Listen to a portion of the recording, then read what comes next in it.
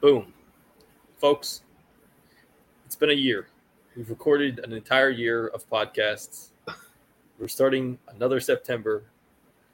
Doing a very different topic, though. We're talking Are you about surprising me with this? Because we have not talked about this, and I was not aware this was our year anniversary episode. You're not aware this is our year. We started in You September. never mentioned it in the pre-planning, so now I feel like this was supposed to be. This is like a surprise party. There's gonna be guests popping up, and you're gonna have a gift for me. Well, I did not do that much. I was just going to say that this episode is coming out 9/4/2021. Our first episode came out 9/5/2020. So yes, this is roughly a year after like the day. Should we have just done big episode 2 in honor? We missed out. We really don't need to do big like a bunch of times. I mean, I will say it's very weird that we've gone from talking about Tom Hanks to talking about horror auteur directors, modern horror auteur directors, which is what we are doing this month, starting with the works of director Ty West. But before we do that, let's do a little last Letterboxd movie. Zachy, my boy, what do we got? A year in, and that's what you call me now, Zachy, my boy. You've had to listen to me hum the song for 3 minutes while you just sat in the background of this chat before. Yep. I just finished watching The Odd Couple. It's weirdly a movie about this podcast. It's about this podcast. But honestly, we're both a little bit of each. So we got to be more stereotypical in our own character traits. Okay, so if you had to say, look at The Odd Couple and say, which is which? By looking at me and the way my hair is right now, I'm definitely going to be the Oscar, but I don't even know if that's fair, though. I mean, I'm like too feminine. I also have like the sensitivity of Felix. Which one of us is grumpier? Because I feel like whichever is grumpier just gets the math out. Honestly, not that grumpy in the movie. This is coming from someone who did not watch the movie. He's not really grumpy. He's just like... I'm going to be honest. I just assume that Walter Matthau is grumpy. Always grumpy. I mean, he's like comparatively grumpy. But he's more just like a slobbish sports writer. That kind of like... He just gets overwhelmed by how like Felix is always cleaning the house. And I mean, the ending is like weirdly like resonant, and it's not spoiling. It's a comedy movie, so it's not like you're spoiling much. But that they're really 1968, so you can't spoil a 1968. Yeah, but I'm just saying because you haven't seen it. Here's the thing: I also accepted life that if I have film discussions and people talk about a movie from 1968, that I kind of have to just suck it up and deal with it because you can't claim spoiler alert on a movie that's older than my parents. You can't. Yeah, so The Odd Couple, like throughout, is a pretty like broad comedy. It's not as one note that I was worried it was going to be, just like the slobbish jokes being too far, but it's still very much like Felix, Jack Lemmon's character is pretty much like the wife in a relationship, and he's similar to, I feel like even in Some Like It Hot, he like plays off the like femininity of his character being that. So in Some Like It Hot, he's like playing like he's the girlfriend to that one rich guy, making a lot of jokes like that. And now he's like basically turning into a wife. So it's like jokes of look at this man acting like a female archetype.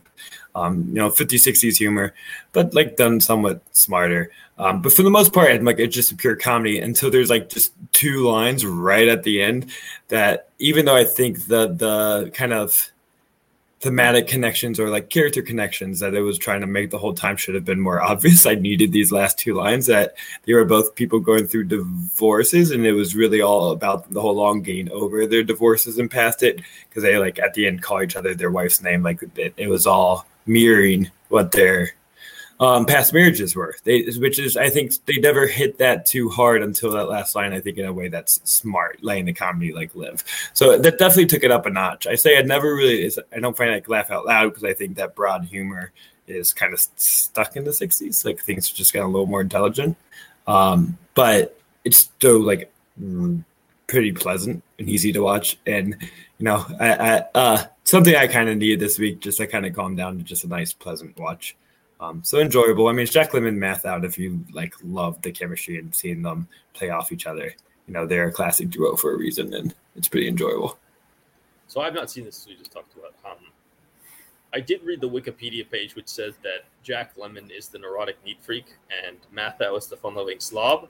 And I feel like that makes me the Jack Lemmon and you the Walter Yeah, Matthau. that's what I'm saying. That's definitely more, but I'm also, I said, the feminine and fragile type that Jack Lemmon is also. See, I think if you take that archetype, we're Lemmon, I'm Lemmon, you're Matthau. I think if you walked around with us for like 5 minutes, you'd be like, Lucas, you're Matthau. You're Lemmon. He had like an hour-long conversation. Like in appearance, you're the Lemmon, and spirit, I'm the Lemmon. Yeah, exactly. I actually don't know if I've ever seen a Lemmon and Matthau movie. Nah? Maybe not. I definitely saw grumpier old men in theaters, I think, in like the mid or late 90s, whenever it came out. That's crazy. There never was a grumpiest old man, right? It only went to grumpier. Oh my god, I was in the that looks right. I was trying to figure out if I've seen any of these movies. So it would have been 95. I would have been 6 years old. I'm like, grumpier old man, let's fucking hit it.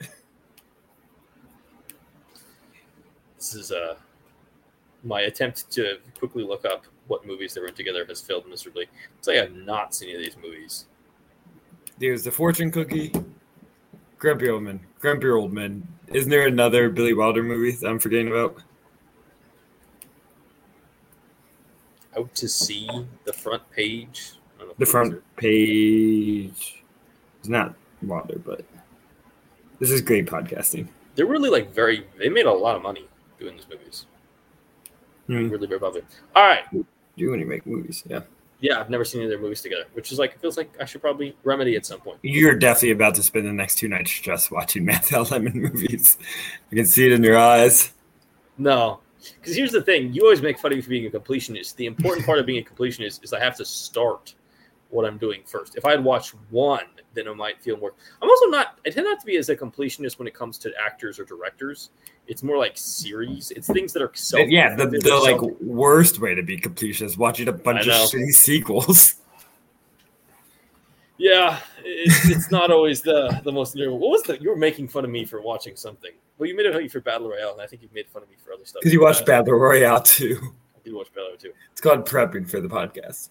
I would be honest. I was probably not going to watch that because they're not that connected unless I had a reason.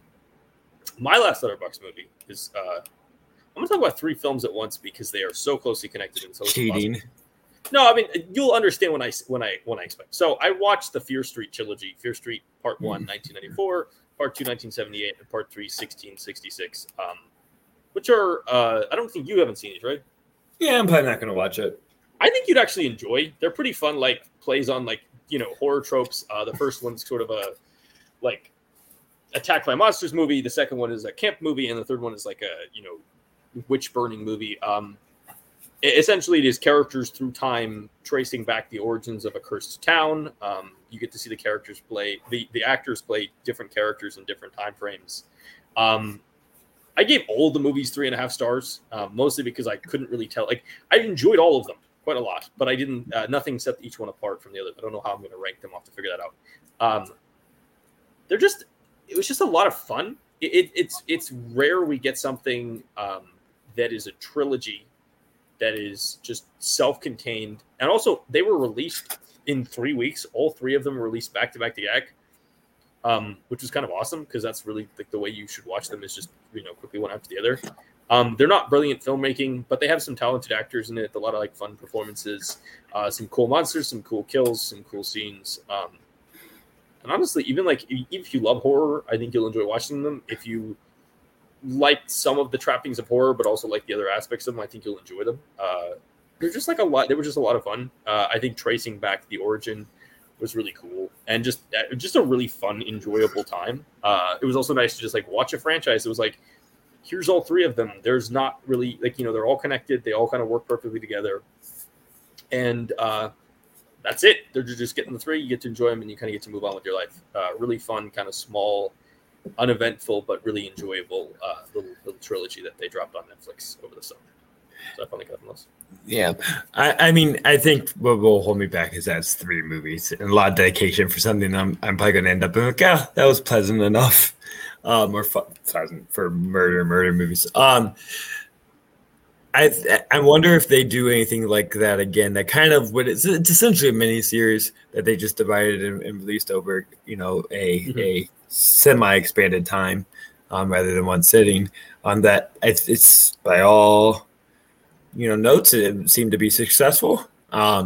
Like pretty successful for Netflix. And I wonder if they try to repeat that and do these other kind of 3-4 part movie series that they release in short times. Honestly, I wish they would, because I feel like this is a better format for Netflix than like the 10, 12 episode series they sometimes try to do, where like, the constant joke about Netflix is they make a show and every show has 3 episodes you wish you could just skip, because they always seem to elongate their plot. And I really kind of enjoyed this. They're like, we're going to make 3, 100-minute movies. They're actually pretty tight. You don't really watch them and go, oh my God, could they have cut this down? And like one after another, it was almost like somebody made like a really, really just enjoyable quality, like trilogy of TV movies and just dropped them out one at a time. Yeah. And I'm not the audience for these 2 series I'm about to talk about, so maybe I'm misinformed of how successful they were, but I feel like both To All the Boys I Loved and Kissing Booth kind of died in buzz by the time they like released their 3rd movie each. I wonder if they did those trilogies similar to that and released them all in a month, made them all, released them all together, and they would build off the hype.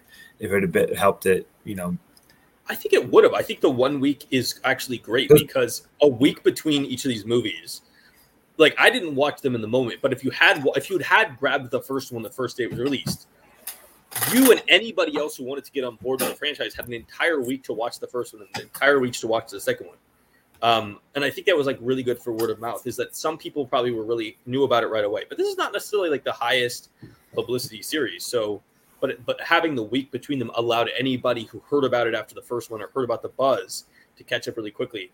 I will say my last thing is that I think if you're a fan of Stranger Things, Fear Street will be kind of down your alley. That's like Netflix's audience. They aim for 12-year-olds at some level. 12-year-olds with enough entertainment for older people as well. And most of the lead characters in this are sort of in the 14 to 18 range. So like this was actually a really smart choice in terms of, I think it just fits their general audience and it fits something that's already on the surface. Like I think you will aesthetically if you like Stranger Things, you'll like this. Yeah. It's kind of weird that they didn't wait till October to release this, because they do this special like Halloween release on Netflix where they release like a movie or 2 every week to celebrate Halloween. They have all these horror movies lined up and they release this in August. It seemed like it would have been a perfect like buzz builder for their Halloween things. Yeah, but it also, it also feels like a summer movie when you watch it. It's because it's not hardcore horror. It has horror elements, but this is not necessarily the series that's going to have the really it has some bloody scenes, it has some scary stuff, but this is not necessarily as hardcore horror as I feel like they tend to lean into when they get to Halloween. Yeah. All right. Talked about some horror. Let's talk about some more horror. Let's talk about Ti West's The House of the Devil. Ti West, pretty cool name, right? He is a good director named Ti West. It's definitely unique. I'm going to look this up. Is this actually his real name? As long as I can tell, is it Tyson? No, he literally seems to be his actual real name, birth name, legal name is Ti West. It's also like very baseball player-y. Like you can easily have like second base for the Houston Astros, Ti West. I mean, it also could be like a rapper. It could be a boxer. Like it feels like a lot of things. It has a weird aesthetic coolness to it that you don't see with a lot of names. Yeah, could be a porn star, Ti West. Yeah, and 6 foot long. That's the same with my porn. I'm really bad at naming porn, so I'll try that again. Oh, all right. Let's before we jump into a plot summary of his film, let's talk about him a little bit. This is a director that we chose, I think, mostly because we wanted to do somebody who was a little bit less mainstream, because horror often has a reputation as being more of an indie thing. Historically, working on tighter budgets being something where they're being creative out of the need for efficiency.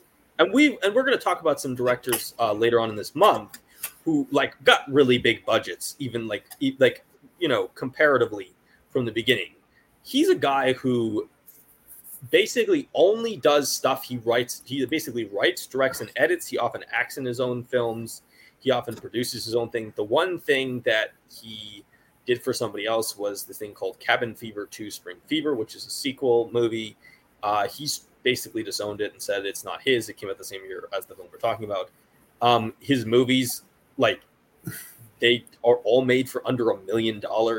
They don't gross anything. They're not released by major studios. I believe He had House of the did Devil. He do a Netflix movie? I don't think so. I'm He's confusing like, him. I mean, this one is distributed by like MPI Media Group. One of them was like, I think Innkeepers was like Magnolia. He's also, if you look at his career, he's done like segments on VHS and the ABCs of Death. So he's kind of worked on other stuff. He also does some work as an actor. And then basically for the much of his recent career, he's basically just working on episodes of TV shows that seem. That's probably his money. That's like his paycheck. Well, I don't know if it's even his paycheck, or I don't know. He genuinely might have trouble making another film after In the Valley of Violence 2016 is the last movie he made, and it got just like it made nothing. It made like $61,000. Like basically, it made like a normal person's. It made like a person's salary. Like that's not good for your movie. That even at the price he makes movies is, that's still going to hurt. I think right now he's working on a film called X. The plot is currently unknown. Has a couple bigger names in it for normal first plot. It's Brittany Snow, Mia Goth, Kid Cudi. Yeah. I feel like I recognize some of these people. Like, this is actually like people who seem to have, but there's also people who I think have shown interest in like horror stuff before. Mia Goth for sure, yeah. Looking at some of the other people's filmographies. Yeah. So why you look it up too? The other, representative of him being part of the indie horror scene is you mentioned VHS and ABCs of Death, and VHS definitely is like the definitive, I think, indie horror movie of the past 10 years or like 15 years in a way. Right, because if you look at really VHS, where that scene is, because it's all the directors of that scene taking part in this. Adam Wingard, Joe Swanberg, like several of the people that like you could have talked about in a month about horror. Well, I guess not Swanberg, but people who are actual directors. And I think has a pretty good, like, solid cult fan base for that movie as well. It's easily one like I thought about doing. Like, do we just do like all of the horror indie tours in one movie of VHS? But I don't want to be that broad with it. But that I said that's representative because he seemingly to me, maybe this new movie we're looking up violates this, but he doesn't have much interest in making like a bigger budget feature. Same thing with Joe Swanberg and all those other guys. Adam Wingard started to show he just did Kong vs. Godzilla, so he seemed like someone that was more indie interested, but then went the other way. So maybe I'm assuming interest over what is really just feasibility and what's offered to him. But like Joe Swanberg never seems like a guy that wants to make a big budget movie. He just likes making it work. He likes the like DIY aspects of it, and that's where Ty West I would assume as well. To me, it feels like it's about control. Like I think he likes to. I think he was really looks like he was really frustrated by the process of working on somebody else's film with Cabin Fever 2. And you look at the rest of his career, he's making super cheap movies where he is writing, directing, and editing them. And even this new movie X that he has coming, it has, Sam Levinson is producing, so that's a little bit more money behind it, and it's going to be distributed by A24. But that could still be a relatively, A24 is, it's an indie studio. It's not going to give him, it's unlikely he's going to get some kind of huge amount of money from them, they'll make, at the top end, maybe you'll get, $10 million or $20 million to make your movie. Zola that came out this year that got like $5 million. To me, it really feels like he wants to have control over his things, and he really refuses to sacrifice that control. And so it is like interesting that everything he's working on truly does feel like just a pure creation of his own mind. Like this is a film that he wrote, and then he shot it, and then he edited it. So like there is literally not a part of the process of the creation of this film that he is not involved in. Like this is an example of a film that is 100% the creation of the director. Like, there's a lot of movies where people, there are a lot of horror directors who get, especially in the modern era, get sucked into kind of the franchises. You have the whole James Wan spin-off universe where it's not only him directing these specific movies, but also like people he, recruits and starts giving movies to. And, as this decade has gone along, horror has actually become a relatively profitable area. So they've started to grab, talented young directors, say, here's $20 million, make a sequel to our horror movie that we made for 10 that grossed 150. And that's kind of like the new thing. And Ti West seems to be just very much a vestige of the older type of horror making, where it is a individual director focus. And this is why, in some ways, we put him on here as an auteur, is that he is, one, clearly an auteur in that he has control over his movies. And he's also a guy who has literally only worked in the genre of horror. And he's also different than some of our people. Well, in the Valley of Violence is the exception. It's a Western. I mean, I think it actually counts as a horror Western, sort of in the vein of like Bone Tomahawk or something. But he's also different than some of the people we're going to talk about later, in that he had to kind of make his career for himself. He was never given, the options that some of the modern directors get. Like even with the speed, just because of the rise of places like A24, there can be a young director who has an idea for a film, and they might get $10 to $15 million to do that idea, especially if they want to do something more creative. A lot of these other guys they never got that opportunity. So yeah, Ti West, very clearly an indie guy, and also somebody who's we also struggled when we were picking the directors from modern auteur horror directors. Just we couldn't pick all the people that are, like, I think if you thought of them, you would think of all these people from the last 5 years who've done 1 to 2 movies. Yeah, we couldn't just the do buzziest of the directors. We had to make some choices and say, well, we can't pick all these people with just 2 movies.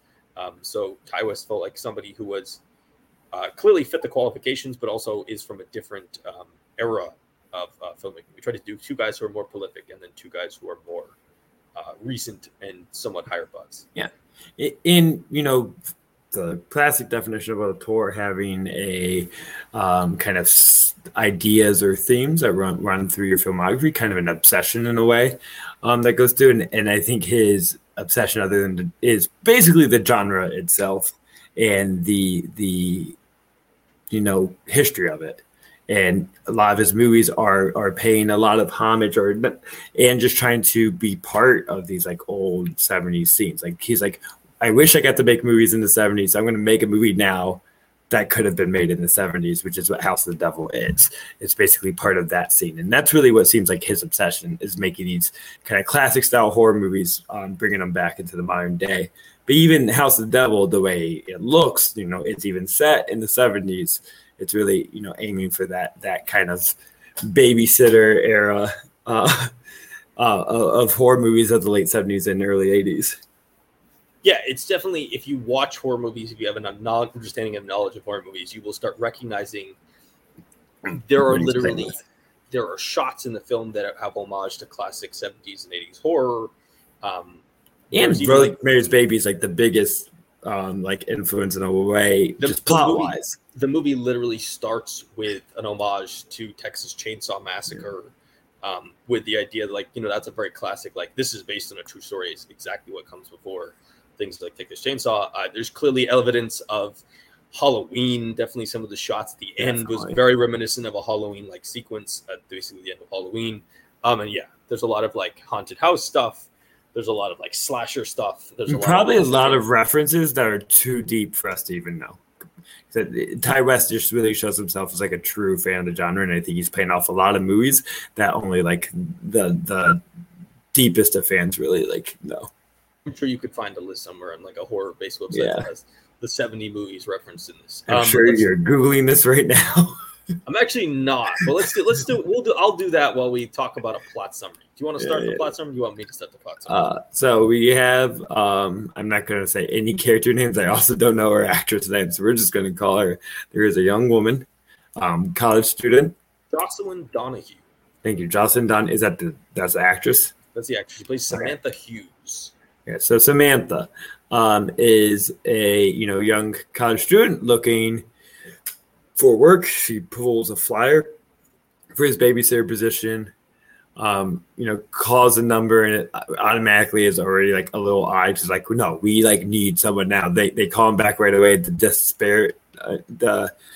desperateness is like evident in the voice, like how immediate this must be. That kind of starts to put some red flags to her and put some red flags to the audience, and most importantly, raise some red flags to the great Greta Gerwig, who she is her friend that she meets for pizza. And like, no, this person's weird, especially after they kind of hold her up. She was like supposed to like meet them, and they never make the meeting happen.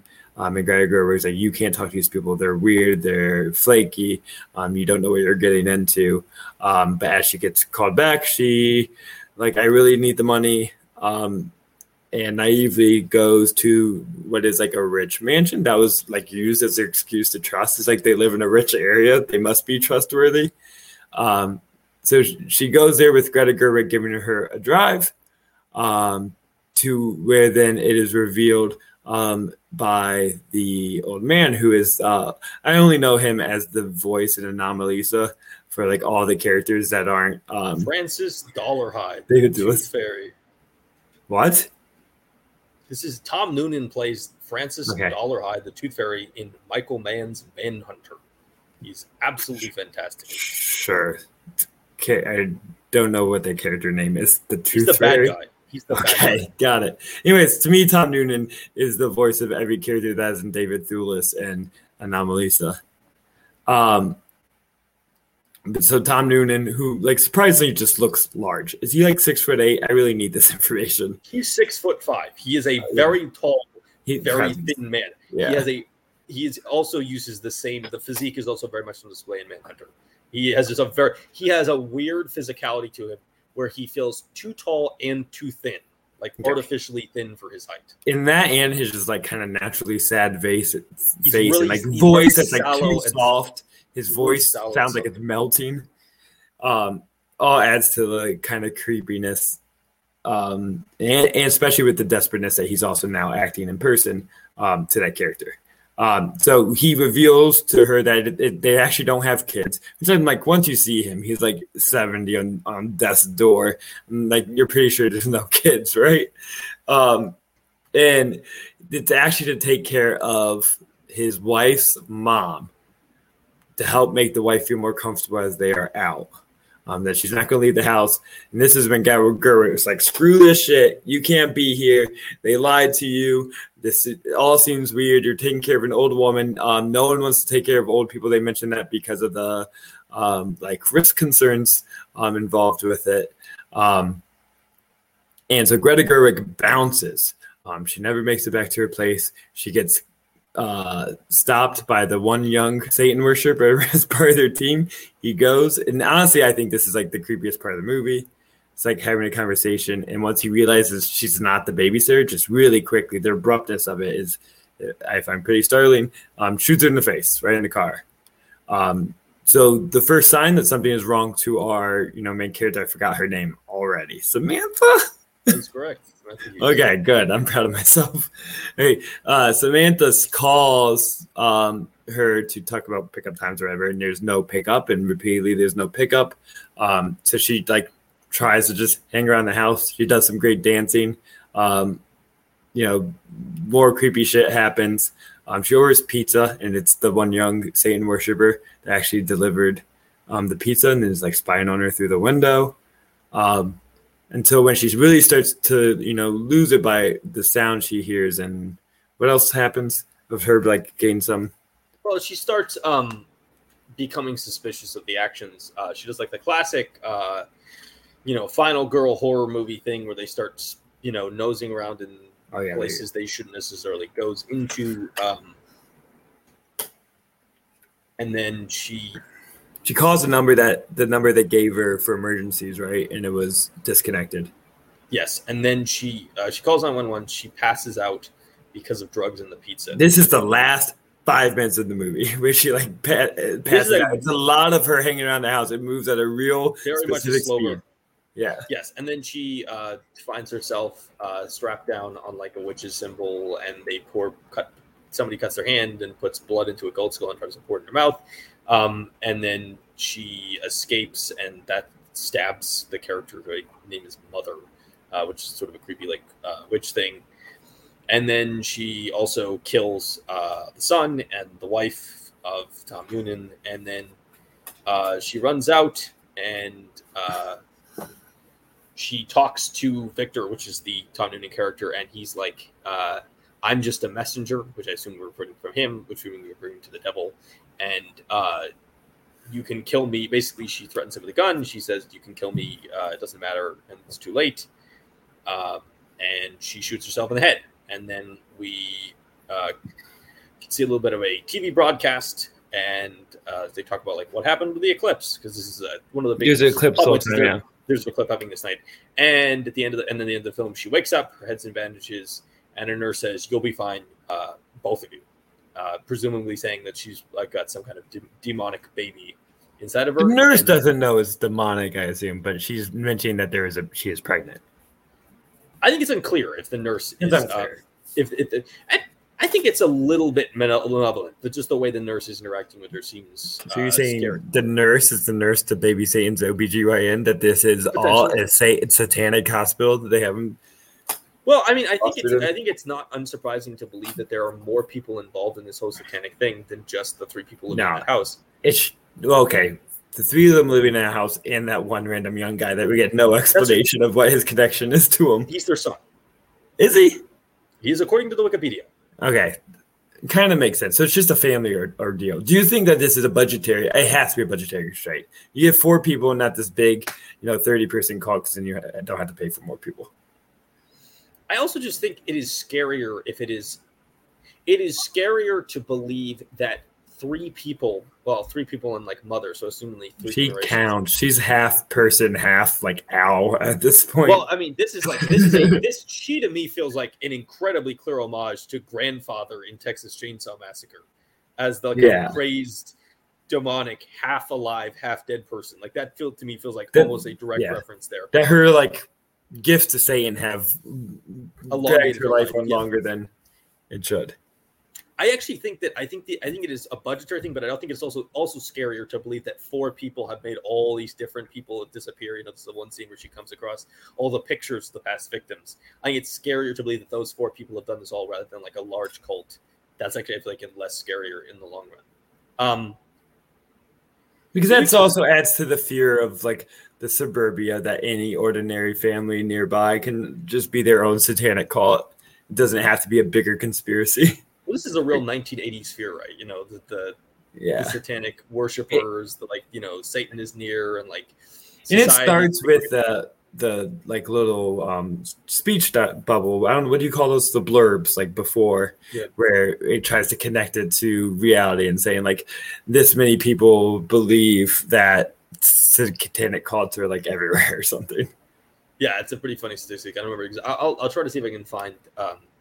The opening credits to this. But that definitely connects it to where the fear was, that satanic panic of the 1980s. Well, I think there's also just always a percentage of the population that is willing to believe that there's something horrible happening or is going to happen or is near to happening. People are often... Fear makes people believe stuff that doesn't make sense, and I think this kind of plays into that idea, except in this case it does actually happen to be true. We've talked about a lot of the connections as we went through the plot summary. I do think there's some interesting stuff going on from a production standpoint. Did you notice how much worse the movie looks before they get to the house of the family versus like when it's just the college stuff? Like the college stuff looks. I almost wonder if they changed cameras during shooting or something, because the quality of it's grainier. Very grainy. It's crappily lit, and it just I can't tell. The sound is a little echoier too. Yeah, it is very weird. I almost wonder if they saved that to me feels almost like that's a financial. So like, what's the cheapest way we can shoot all this stuff? I think it really matter. Purposeful too, because there's some like B movie qualities to like the lack of consistency. Like that's what like Grindhouse, the Tarantino stuff, played a lot with that in their own movies as homages. So I think this is like almost maybe a more subtle version of paying homage to the inconsistency of quality. Yeah, I mean, I also think it was also a financial choice that they cared more about what was going on at the house with the final stuff than they care about the setup. It does a lot of the sort of classic horror stuff. It sets up the main character as sort of a good girl versus like the kind of slutty, trashy roommate. I don't. Okay, you're adding a lot to Greta Gerwig's character. That's no. not I'm not talking about Gerwig. I'm not talking about Gerwig. Oh, the roommate. Yeah, I'm talking about the roommate. Gerwig is not the roommate. The roommate. Yeah, that is a weird like connection because they don't do much with her other than her having sex in the room, but she's not a character.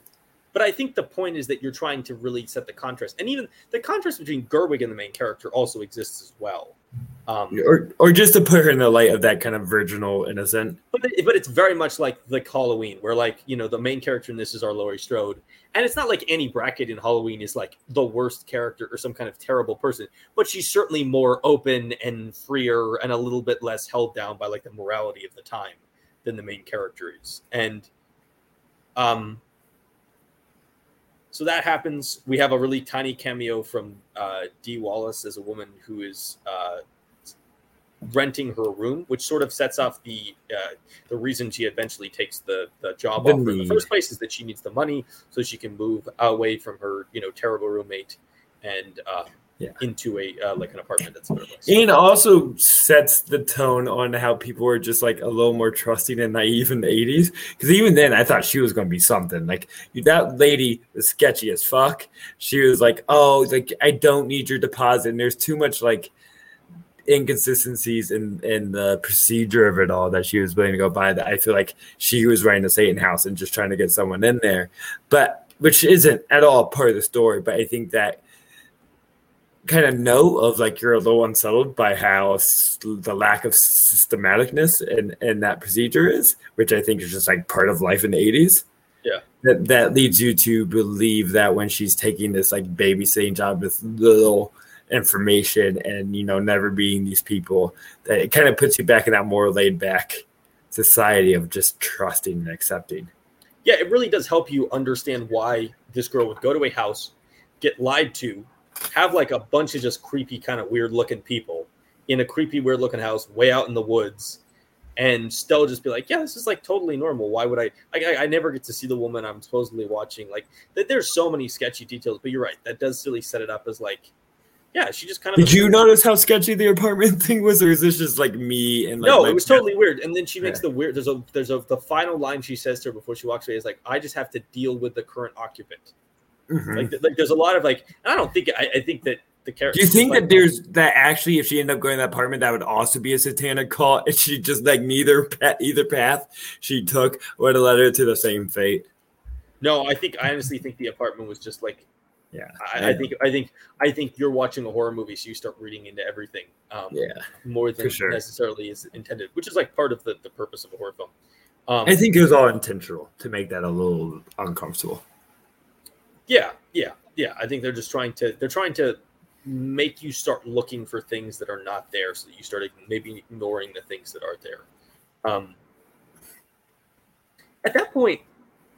I really like Tom Newman in this. I love his physicality. He has we talked about this earlier, but like his frame is interesting. He always looks like he is somebody who is like withholding food from himself, like starving himself, using some kind of substance to like keep himself artificially thinner.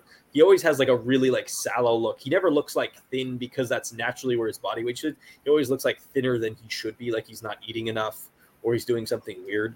And that combined with the fact that he is this huge man with this incredibly quiet voice is, I think, just an amazing... It's just sort of a perfect for horror movies. He has like a really great aesthetic for them. Just like the combination of those two factors makes him always kind of interesting and engaging on screen. That and the fact he's a very talented actor who should have worked a lot more. And what's very important about his performance is that he essentially is the big bad in a way. Like he's the patriarch of the family. He's the whore looming over the whole last 50 minutes or an hour. He's on screen for like 10 minutes and does not do anything like heinous or evil until the last 5 minutes when they flash and she's being held in the call, that reveal. So it's just that like 10 to 15 minutes of the interview of him just being so unsettling as you described, that leads that to the suspicion. It overhangs the whole like next half hour. She's just hanging in the house. His identity and that he set up it is looming like a shadow. Like you just know something's up. You don't trust him. He doesn't have to be on screen to be terrifying. Just the idea of that meeting was enough to terrify. Yeah, he's just like he even like in throughout the film. I don't think he actually commits any acts of violence at the end of the film. It's the other characters that. No, it's Fox, Al, Grandma. It's Grandma. It's the son. It's even the wife who do all the thing. He's just sort of this weird like. He's like the orchestrator. He's almost just seems like a wife pleaser too. He's just like I need to do it for my wife. But like is the wife actually the devil? Who knows? Who knows? I mean, he's really like the true believer who's just like I'm going to. Like, there's a weirdly creepy aspect to the final sequence where he's even like, it doesn't matter what you do at this point. He's already come. I'm just a messenger. Like, even just like the fact that he so clearly isolates it from himself as a person is just creepy. It's weird. It's off-putting, but it's also kind of great because he's very, very, very good in this. I don't really have anything else to say about the other people in the movie. Are we not going to talk about Greta Gerwig? Well, we talked about her in a sec. I was going to say the main characters. I just think that they're cast purely because they fit the archetype. Like, Jocelyn Donahue as Samantha is sort of just, she has the look to play a horror movie final girl, kind of virginal good girl. Like that. But like I feel like I don't think she's particularly talented. I don't think she's particularly great in the role. But I think she is cast purely because her job is to play, a specific type, like archetype. She has the look of someone who could have been that 70s innocent, final girl. And then like the mom, who is Mary Ronov, not sure if I'm pronouncing that correctly. She kind of just has kind of the creepy. It's a makeup performance. The performance is all in the design of her. Yeah, and the same thing with the mother. Like this is outside of two people. Like I don't. Actually, outside of three people, you don't see these people in other. I mean, you can also count the son because he just has the one scene of him just seeming like an innocent guy in the side. It's an important scene with him and Greta Gerwig. I mean, his performance is. He's pretty creepy in that scene, to be honest. Yeah. He just kind of he's the classic kind of horror character who comes on and he just. He seems up to no good and kind of creepy from the beginning, and then he kind of does it's a very classic horror thing to have a character come on, seem creepy initially, sort of have a little bit of a conversation and seem more normal, and then sort of cause you as the audience member to stop wondering why he's doing something weird in the first place, and then it results in like a final end, which is typically violent and dangerous. But he's essentially the muscle. So in some ways, if the scary aspects you find are the actual like physicality of it all, he's the part that adds the fear of the actual acts himself. Not to spoil future shows, but he's essentially the Caleb Landry Jones of this family. I think Landry Jones is a much better version of that character. Yes, this is a slighter version, but the person that's out there just like doing the like handwork to like make sure everything is clean and actual physical murdering of people. Well, it is interesting. Again, I don't know why I keep going back to this. It does really parallel. Texas Chainsaw Massacre keeps coming up in my mind. It's just like even the relationship between the four of them, kind of. They're like embracing of each other's evil. Well, just like that family, the Sawyers have the kind of crazy old person who seems half dead and is like, artificially aged. They have the muscle character, they have the crazy character, and they have the character who initially seems helpful and safe and then turns more malicious. There really is like you could almost compare Tom Noonan's character to the cook, the mom character to the hitchhiker, grandpa to the mother, and then Leatherface to the son. There is like a weird. It does feel like it's playing into these, and that's not unique to that movie, but also just like horror films in general tend to have that kind of like structure of a team of villains working together. Dee Wallace plays the landlady. I feel like the only reason Dee Wallace plays the landlady is because they wanted somebody who is somewhat recognizable, and I think that's it's sort of, I think in some ways was cast because they wanted to do like the flip flop. Because if you watch C.T. Wallace at the beginning of the film, you're like, well, she's going to be part of this movie, and then she's not. Lena Dunham voices the 911 operator, which I did not catch in the moment watching this film. There's another one that I missed. I'm forgetting who it is. The director plays a teacher in the film. And then you want to talk about Gerwig? I definitely want to talk about Gerwig. I'm missing something else. Okay. I think you're missing so Ty West, connected to no, I'm blanking. We literally said this name 6 times in the show. Joe Swanberg. Thank you, Joe Swanberg, and that very low budget DIY scene that often gets, I would say, dismissed as mumblecore. I think a name they kind of embraced, but also just because of the lack of script that often Swanberg and some of these directors would work with to kind of come up with a more natural take. They would kind of mumble their way through their lines because it was supposed to be more naturalistic. And Greta Gerwig, who was a big part of that scene before Greenberg and like Noah Baumbach, brought her a little more in mainstream, that she's definitely bringing that energy into this movie. She's giving like a pretty straightforward mumblecore performance when I think, Tom Noonan and all those horror things are a little more polished in a way that we were like used to with, the horror genre. But I just like love that energy. And she's just like so naturalistic, everything she's doing right down to just like how she's eating pizza. It's really like puts a modern step from those 70s horror movies of just like, she just seems like a real human and is like a goofball. And honestly, in a lot of ways, you think she's going to be that kind of like hypersexual friend that gets punished, but she does get punished, but she's like a solid, loyal friend and a good character. And she's just like the siren. She's the audience surrogate in some ways. She's audience surrogate in a lot of ways of like the don't go in that house, the don't go in that room. And almost in a way, as far as, what that's trying to do as a horror device is saying you as the audience who knows not to do this still aren't safe, as she still gets murdered before the end, and nobody's safe whether you're smart enough to realize it or not. But my main thing I want to talk to about is I just love that naturalistic energy. I still think she has mainstreamed that style of acting in a way that I really appreciate throughout. And it's great watching some normal woman eat pizza in the grossest way possible, in the grossest and realest way possible. It is interesting. It's an interesting time in her career because she has, at this point, she's worked with Swanberg 3 times. Yeah, they directed a movie together. Once co-directing, once co-writing, and then once just as an actor. She hasn't worked with Baumbach at this point. It's next year, right? Yeah, 2010 is Greenberg. Greenberg is the next year after this. She's basically worked with any roles that are like you remember to her up to this point are either Swanberg or the Duplass brothers. Everything else is sort of like literally, and I'm not even joking. People forget how much of a staple of that indie scene she really was, of the mumblecore scene. She's done like 8 movies up to this point. The 4 with Swanberg or the Duplasses involved have Wikipedia pages. The 4 without don't have anything. Like they're not famous in any respect. And from this point onward, she has like, it's honestly kind of crazy how long it takes for her to even get to like even somewhat fame. Like, I mean, Greenberg is not her big try at being in big mainstream blockbusters was Arthur. Do you remember that? The Arthur remake? No strings attached. She's a small part of No Strings Attached. But like, honestly, that's like the first time she does anything kind of roughly famous. And then, I mean, even the rest of her career, she never wasn't really Arthur before No Strings Attached? Same year. No Strings Attached is first, though.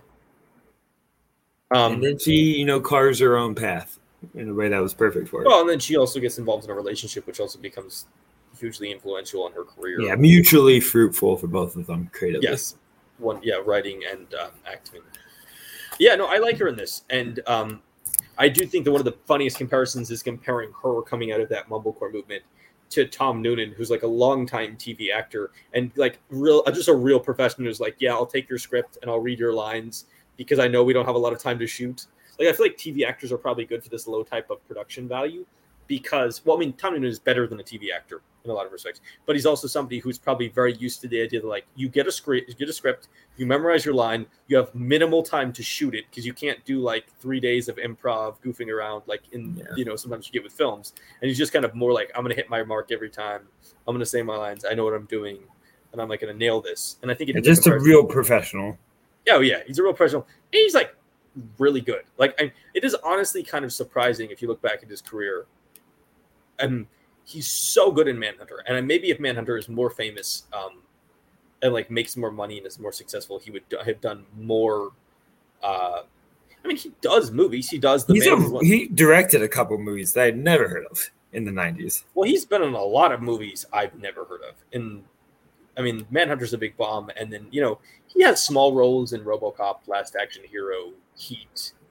But like you get into the 2000s and like he does, like, this might be his most famous movie of the 2000s, and like he does Anomalisa and Wonderstruck in the 2010s, and like a lot of his other stuff, he like short films and something he directed that doesn't have a Wikipedia page, but like mostly he did like a lot of TV.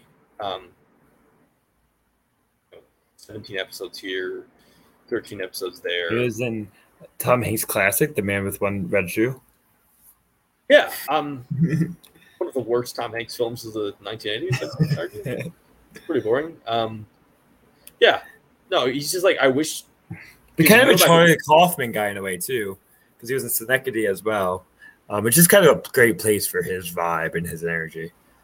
He does have good energy. Like, it's honestly kind of surprising that more directors were not like trying to grab him for stuff. Like, I feel like he has intermittently worked with famous directors, and then most of the time just gets really stuck in just kind of like sort of crappy, not very interesting. He's just like a real professional actor, just like taking gigs where they are, and every now and then there's a great project that he can be passionate about and dive into. But even this is probably just like a job for him.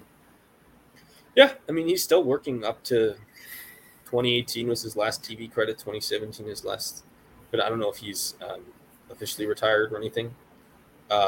His IMDb picture has cracked me up for like years because I don't know. I knew him since Anomalisa because it's like, who's the person doing all these weird voices for these female characters? But his character is very like such the head of someone who doesn't realize this isn't cool anymore. I don't know if we're going to get flagged for me showing IMDb pictures, but no, I just looked it up. That is pretty great. Yeah, it's a pretty great hat. He has a lot of like wearing hats that like look slightly too large for his head. There's several pictures I've seen of him with different hats. Yeah, he's very talented. I enjoy him in this. This is like a weird movie to talk about because in some respects what it's homaging or playing on is more interesting to talk about than the actual actions of the film. Yeah, like it's a very the plot is very slight in the way that I said a lot of the movies at this time were. It really is. There's a woman goes to this house to babysit, finds out that there's some lying involved as babysitting for an old woman, and then she just like creeps around their house while creepy shit happens until she gets impregnated by the devil semen. The movie is 95 minutes long. It legitimately does not get. I don't think Gerwig is killed till near 50 minutes into the movie. That's the first like scary thing to really happen. I don't think there's anything satanic. I don't think the satanic stuff happens to like 80 or 85 minutes into the movie. Like, this movie is, and then it goes really quick for 5 minutes. And honestly, it might have been the reason that the film didn't like blow up. I mean, part of it might have been just the distribution, but also like I feel like this would have been a hard movie to sell just because you could sell. Audiences aren't patient anymore. Well, yeah, you could sell this movie as like a haunted house movie, but if your audiences go to this movie wanting a haunted house movie, they're going to be like, I have to wait 85 minutes into this movie to get the haunted house stuff. Because you can't even make a trailer for this. I think I've talked to you before how much I hate horror trailers because you need like 10 scares and loud noises, and the movie doesn't have it to like promote that without showing the ending. How do you promote the movie being terrifying? Or you need interesting locations, and beside the house, you don't really have any interesting locations. I would imagine a trailer for this would include a shot of the son walking up to Gerwig's car, the house, maybe part of the phone call. I guess you could put in a trailer, like overlying some other images. In a way, it's almost like the anti-Blumhouse. Like Blumhouse also, kind of an independent, or at least not independent, but a low budget studio. They really made their money by making horror movies on the cheap and then making lots of profit. But Blumhouse is going by almost a formula of how can we promote this movie? How can we make a trailer to get people to see it? And there has to be so many like scares and tropes involved when this is like just not trying to like please the masses, as I think Blumhouse is in a way. Yeah, Blumhouse is really good at being like, what do people like and what will make money? They let their directors do stuff with them. But like, if you look through their entire career, I don't mean that as a dig, but it's definitely the goal of the company. No, but there are producers involved who are saying stuff like, we need to make sure this is functional. I mean, freaking Paranormal Activity, their first ever movie, which was made for $15,000, and they spent an additional $215,000 post-production, made nearly $200 million. That's how they built their studio. And in some ways, you can say that Ti West doesn't, he does like his thing. But like, if we're being honest, Blumhouse has done way more for horror as a genre than Ti West has, because their movies have been seen by hundreds of times more number of people. They've became a name outside of like the main studios, or the like two distributors of the biggest name would be A24 and then Blumhouse. I'm fascinated. I will say I am very fascinated to see, and we've sort of moved past the film at this point.